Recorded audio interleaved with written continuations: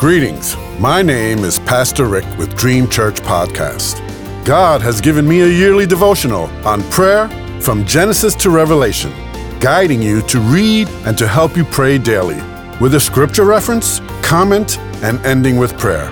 May you be encouraged and walk closer to God, and I invite you to walk with me through this journey. In Jesus' name, amen. Today's scripture reference is from March 23rd. Judges 20:18 and 23 says, "The Israelites went up to Bethel and inquired of God. They said, 'Who of us is to go up first to fight against the Benjamites?' The Lord replied, 'Judah shall go first.'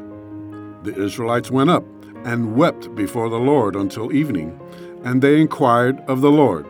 They said, 'Shall we go up again to fight against the Benjamites, our fellow Israelites?' The Lord answered, 'Go up against them.'" Today's comment.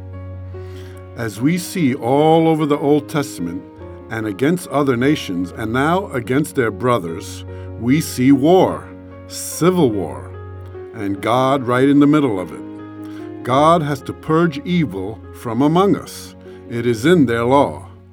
Not that they were obeying God's commands. After Samson, I read some horrible things until this point: idol worship, murder, perversion, revenge, and mutilation.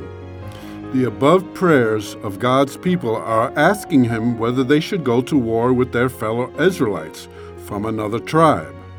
Some Benjamites had raped and abused a Levite's concubine. The remaining Benjamites seemed to side with the evil that had been done. So all of Israel came up against them. The people here were totally lost. In those days, Israel had no king. Everyone did as he saw fit. Proverbs 14:12 says, "There is a way that seems right to a man, but in the end it leads to death." Romans 1:18 through 32 describes those who have been handed over to a depraved mind. These are those who knew God, those who God has made it plain to, those who claim to be wise, exchanging the glory of the immortal God for idols. They exchanged the truth of God for a lie, abandoning natural relations for perversion, not thinking it worthwhile to retain the knowledge of God. The last verse of Romans 1 says, "Although they knew God's righteous decrees that those who do such things deserve death, they not only continue to do these very things, but also approve of those who practice them." Believe me, nothing has changed in our present society. Ecclesiastes 1:9 says, "There is nothing new under the sun." Ephesians 5:11 says, "Have nothing to do with the fruitless deeds of darkness, but rather expose them. Through witness, testimony to the church, then through prayer.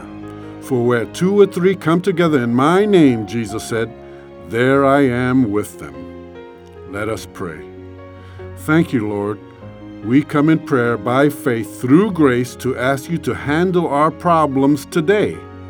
Help us to react and to act accordingly, obedient to your commands, not to the law, but by grace.